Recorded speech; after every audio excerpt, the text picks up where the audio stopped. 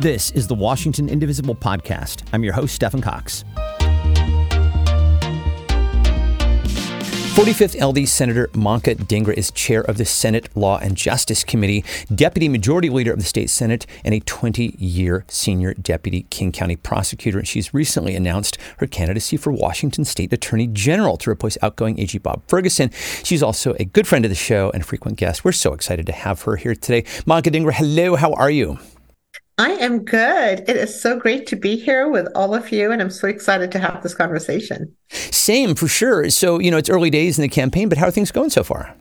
Things are going really well. I've been really fortunate that so many of my colleagues up and down our state, across our state, have endorsed my candidacy for Attorney General. I feel like it's a very natural next step for me, and it's wonderful when I hear that from other people all across the state as well, that they see me in this role, they're excited for this campaign. Yeah. And in fact, if you go on the website, you'll see the number of people who have endorsed you, and it is formidable. So you definitely have momentum there. You say it's a natural fit. I mean, you have experience with the law, both as a prosecutor and, as I mentioned, the Senate Law and Justice Committee.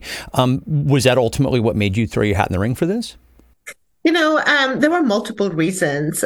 One is a very wonky policy goal that we will talk about, I'm sure.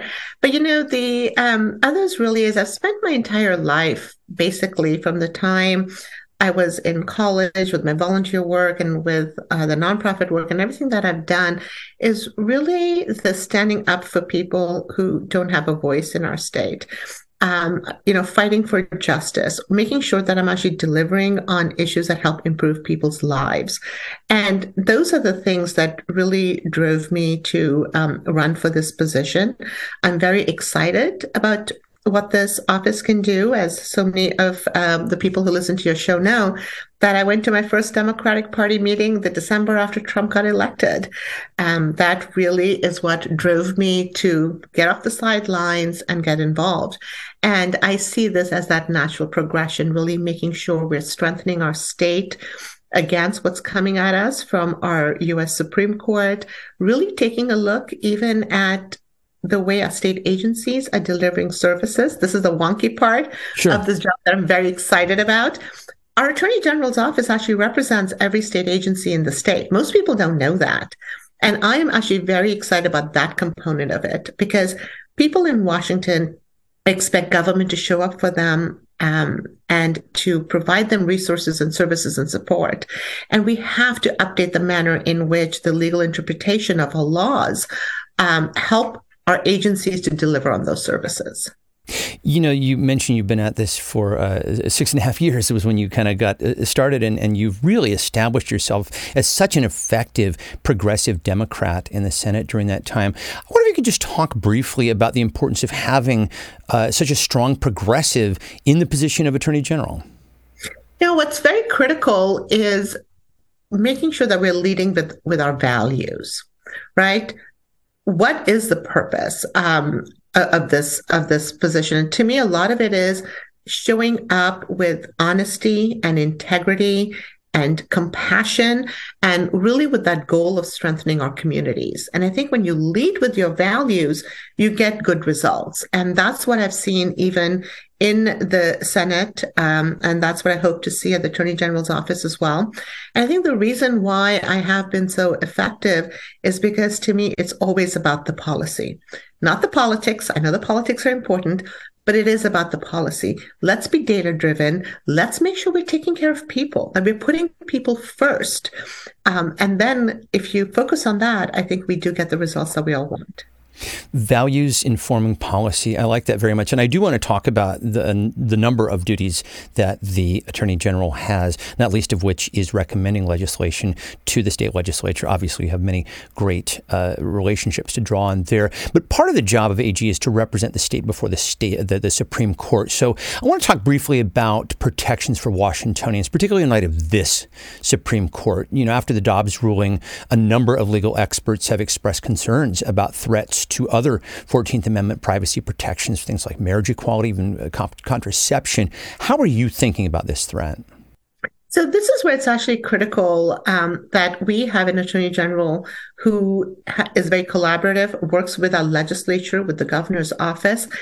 because in our legislature, actually, since we took the majority, we have done everything legislatively we can in order to shore up those rights and protections for Washingtonians. But then there are things that are happening that we cannot anticipate, like the lawsuit on the abortion pill. And we were very fortunate that Bob Ferguson made sure that we had a lawsuit in Washington that makes it more accessible. But you take that into, you have to coordinate that with what the governor's office is doing and what the legislature did. And what we did was have the Department of Correction actually purchase 3 years worth of the abortion pill because they have the authority to do so and to distribute it. And so many times when we are faced with things that are unexpected, you need to have someone who knows how the legislature works, who has that good relationship with the governor's office, and can really collaborate to make sure we have a statewide strategy on how we're going to address these issues. So we always have to be prepared and ready to act collaboratively. But I'll just say, I think our legislature has done a great job in making sure that we in Washington are protected, and not just protected. We've gone above and beyond. I was so proud to sponsor My Health, My Data this year, which is actually a first in the nation data privacy law when it comes to taking a look at how companies collect information, how they make how they reach conclusions about someone's private health based on our purchases, and then their ability to sell that data. And so I've been very proud of that legislation. Again, it ties in very nicely with the Attorney General's office because that's all Consumer Protection Act. And we have to make sure that Attorney General's office is being extremely proactive when it comes to protecting consumers. And I'm just going to go off on a tangent and say many times what happens is that people who have last names like mine are targeted in a way that people that have last names like yours aren't. And a lot of people of color in the immigrant community simply don't know and don't understand what the Attorney General's office can do. So I think there's a lot more we can do in consumer protection around reproductive rights, around gender-affirming care, but also in general when it comes to other marginalized communities. There is so much that is on the horizon. Of course, all this is very, very fluid. You know, I mentioned the 14th Amendment, privacy protections. The Supreme Court is also expected to rule on whether businesses can deny service to LGBTQ people under the First Amendment. They may also rule to make it easier for non-Native families to adopt Native American children, something that has a terrible history in this country. And so what you're talking about in terms of incorporating the legislature, I think, is enormously important and, you know, ultimately very reassuring, particularly in light of the track record, I think, that the Attorney General has, as you mentioned, with the state legislature. On the subject of abortion, there's something specific I wanted to ask you about here. This is the rise of so-called crisis pregnancy centers. So these are often sham organizations that ultimately are trying to prevent people from seeking abortions. They are not healthcare providers. They don't have to comply with HIPAA. They can share data. I'll just ask you, what are your thoughts on these and what can be done to protect people from them? So, you know, these centers are so insidious and something that I have been looking at for years to trying to figure out how we can get at them. And I'm very proud to say my bill, My Health, My Data, actually gets at them because it is about health data that is not HIPAA protected. Because as so many of us know, that these pregnancy centers are not medical organizations, and so HIPAA doesn't apply. But this bill that we passed this session, it applies to them. They cannot collect healthcare data without your consent. You have a right now to ask that information be deleted if you inadvertently give them access to collect it. They cannot sell that information without your consent. And so this bill really is a way to target exactly those crisis pregnancy centers that so many of us have so many concerns with. And so this is where it comes down to enforcement, right? Because we can pass all the great bills we want, but if they're not being implemented in the manner as intended and there's no enforceability, it's meaningless. So on this bill specifically, I don't know if you followed it closely enough, but in the House, they removed the private right of action. And in the Senate, when it came to the Law and Justice Committee, I, of course, made sure we amended the bill back to put in that private right of action so that people can go and protect the information at the crisis pregnancy centers. Without that, we would not have been able to get to the crisis pregnancy centers that we wanted to. So I'm very excited about the law in the state of Washington, and we'll have to make sure that it is being implemented in the manner as intended. You bring up enforcement, and I think this is something that a lot of people got a crash course on, particularly after some of the law enforcement legislation of the previous session passed, and the Attorney General was put in the position of having to take action in certain instances on law enforcement organizations that refuse to comply. How do you see the role of enforcement vis-a-vis the Attorney General? The Attorney General's office is the attorney for the state of Washington, and enforcement is a huge component of that. And I think that is something we have to take very seriously. And enforcement in terms of what's happening outside our state, but also what's happening within the state. And I think this is where my background as a prosecutor is extremely helpful. I've had a long history of working with law enforcement agencies. I've done a lot of work around police accountability in the legislature. And as we're getting more and more aware of what is going on with police accountability issues and our criminal justice system, we have put a lot of emphasis on the Attorney General's office. We have asked a lot of our agencies, we've asked a lot of CJTC to do that training. And CJTC, can you spell that out for us? Criminal Justice Training Commission. Thank you. The ones that's responsible for making sure we're training our law enforcement officers, making sure that if there is a violation of their duty to intervene or duty to report, that it is the Criminal Justice Training Commission that is looking at those. And who advises all of those agencies is the Attorney General's office. And so being proactive in understanding that the advice that's given to these agencies has to be consistent with the intent of the law. And I can give you a few examples of places where I do think that the AG's office could have stepped in and done a job of kind of preventing lawsuits from occurring. And that's the True Blood lawsuit. This is the big lawsuit that our state has been under for years now regarding individuals who are charged with criminal offenses, have been found not competent to stand trial, and are being sent to a state hospital for restoration services. The state has paid millions and millions of dollars out in that lawsuit. And to me, that lawsuit should have never, ever occurred, because we should have been collaborative in understanding that this issue is coming up, worked with the legislature, worked with the governor's office, worked with stakeholders to make sure we are protecting people's rights instead of waiting for a lawsuit and then reacting to it. So I think there are very many different ways of thinking about the advice given to agencies to implement laws so that people get the results that they expect. So I know that gets a little bit too much into the policy areas, but I know your readers, your viewers love that kind of stuff. But it really is about that, and when you talk to DCYF, right? This is the Department of Youth, Children, and Families. How do they make the decision on when to step in and separate a child from a parent? When do they decide what to do with that child? Who gives them that advice? It's the Attorney General's office.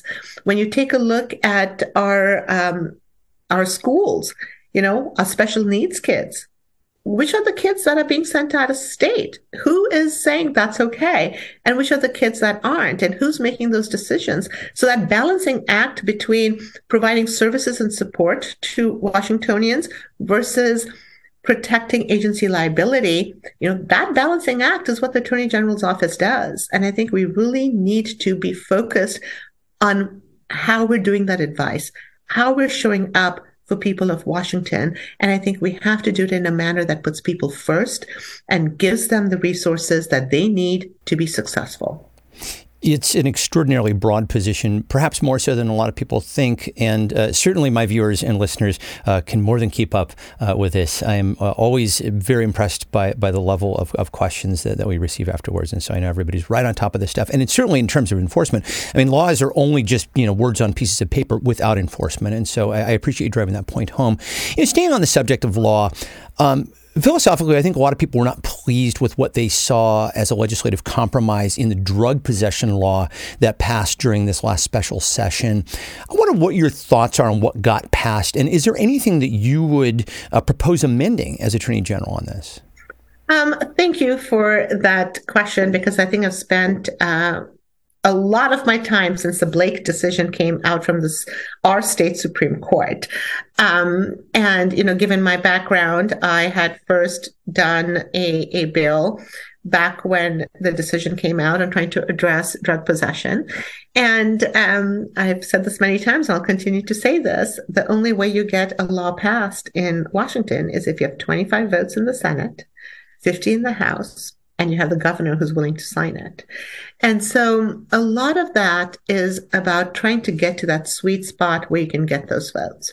So this session, I had dropped a bill that was based on the committee that was created, the Substance Use SORSAC committee.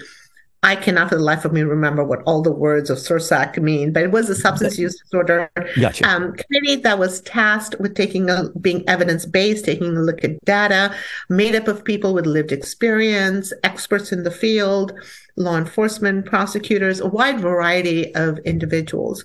And I had sponsored the legislation that was based on their recommendations.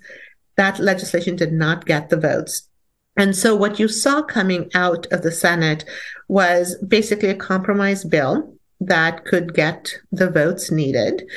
And then the final version that passed was a compromise between all four parties, right? The Republicans in the House and the Senate, the Democrats in the House and the Senate. And I think what you got, in my opinion, is the least harmful bill that I could work on to get across the finish line. And the reason why I say it was the least harmful bill is because there's a lot of stuff in there that was not data-driven, that is not best evidence. But that is what the people were willing to vote for. I ended up voting for that bill. And the reason why I did is because it sets up an infrastructure which does provide access to treatment services and resources at every step of the way. And to me, that infrastructure and building of that infrastructure is critical, because once that infrastructure is in place and working, I think we're going to start seeing really good results. Well, taking into account everything you've just said about the reality of the makeup of the legislative bodies and having a governor who is willing to sign legislation, I'll just ask you, is there anything that you would want to amend with this particular piece of legislation, say to propose as Attorney General in a future session? As an Attorney General, I love that that's where you're getting at, just making an assumption that I've already won this. Sure. As Attorney General, I think it'd be very important to take a look at the pieces that the agencies are responsible for. So one of the things I will mention, and again, going right into the weeds, because I know that's what your listeners like. For example, I'll give you the scenario of our designated crisis responders and civil commitment laws, right? In our state, you can be civilly committed if you're a danger to yourself or others. And we also have Ricky's Law, where you can have civil commitment for substance use disorder. That's a civil process. And many times our civil process is not that effective because, frankly, of the legal advice individuals are given on what their abilities or capabilities are, what they're able to do. If we want to talk about getting people out of the criminal system, the step down is the civil system. And so to me, it'd be very interesting to see as this Blake bill gets implemented on how we're utilizing the civil system to prevent people from getting into the criminal system. And I think this is where the advice to the agencies on what implementation looks like is very important. What are the parameters of their authority? How they need to show up and what steps they can take to hold people accountable. And again, we don't have to use the criminal system all the time to hold people accountable. There are different ways of doing so. So I think that culture shift, and I think that culture shift goes hand in hand with the legal advice that's given and the liability that agencies are concerned about when they're implementing new programs. You broadened in an area that you anticipated that I was going to go to, which is really ultimately about implementation in terms of law enforcement. So I appreciate appreciate that. But I do want to ask about some of the important laws that got passed on gun safety this year, including there was an assault weapon ban. There was a law holding gun manufacturers responsible for keeping guns out of the hands of dangerous individuals. And I think a lot of legal experts are expecting these laws are going to get challenged down the road. Again, as Attorney General, how would you think about defending these laws, especially in light of the fact that you had a hand in crafting some of them? That is a question I really love, because I'll give the example of the liability law. This is something that I have been looking at for a few years, and it was something I was interested in making sure we pursued this year. So we took a look at the analysis that came out of our U.S. Supreme Court. And, they talked a lot about precedents and how far back the law goes in terms of being able to justify new laws. And so the liability bill that we did, Senator Peterson and I worked on that, and we both had come to the conclusion that we were going to do that based on Washington's nuisance laws that go back to before we became a state. And when you have something that's based on a law that's so far back, that is consistent with the U.S. Supreme Court when they were addressing the last gun case. And so, you need a lot of smart attorneys to... I was going to say, this is definitely a law written by attorneys, for sure, yeah. Yeah, so, you have to make sure you're really doing that analysis and being prepared for it. But, there are attorneys on all sides of the issues, and you'll always find someone who can argue something else. But this is where it's imperative to do your homework, to do the research, and be a litigator.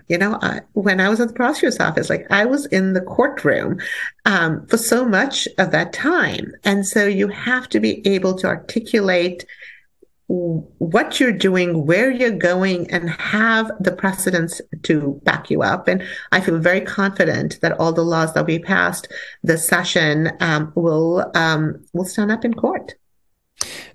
Finally, I just am going to express what I think a lot of people are concerned about, which is going into 2024 would be the prospect of another Trump presidency or a MAGA candidate winning the presidency, and what this would mean in terms of future assaults on our democracy. So I'll just ask you final words, how you think about protecting people in Washington from the sorts of abuses that we saw in Trump's first term. How are you thinking about that and the way that you would approach that? It's Trump's presidency that got me involved in politics, where I felt so deeply that I had to do something to protect Washingtonians from what was happening in our country. And so that is what drove me to go to my first Democratic Party meeting in December 2016. And that is what's driving me to make sure I run for the Attorney General's office. We need people who are willing to fight. We need people who have a track record of delivering. And we need people who are not going to back down. And I think you get all three of those with me. Well, Senator Manka Dhingra, it's always such a pleasure, my friend. Thank you so much for your time today. I really appreciate it. Thank you. Always a pleasure to have this conversation with you. And that'll do it for this week. The executive producer of the show is Kat Pipkin. If you would like to see a video version of this podcast, head to facebook.com/indivisiblepodcast. The email address for the show is indivisiblepodcast@gmail.com. Special thanks to Lori Colwell. And as always, my thanks to you for listening. I'm Stephen Cox, and we'll talk to you next time. Bye.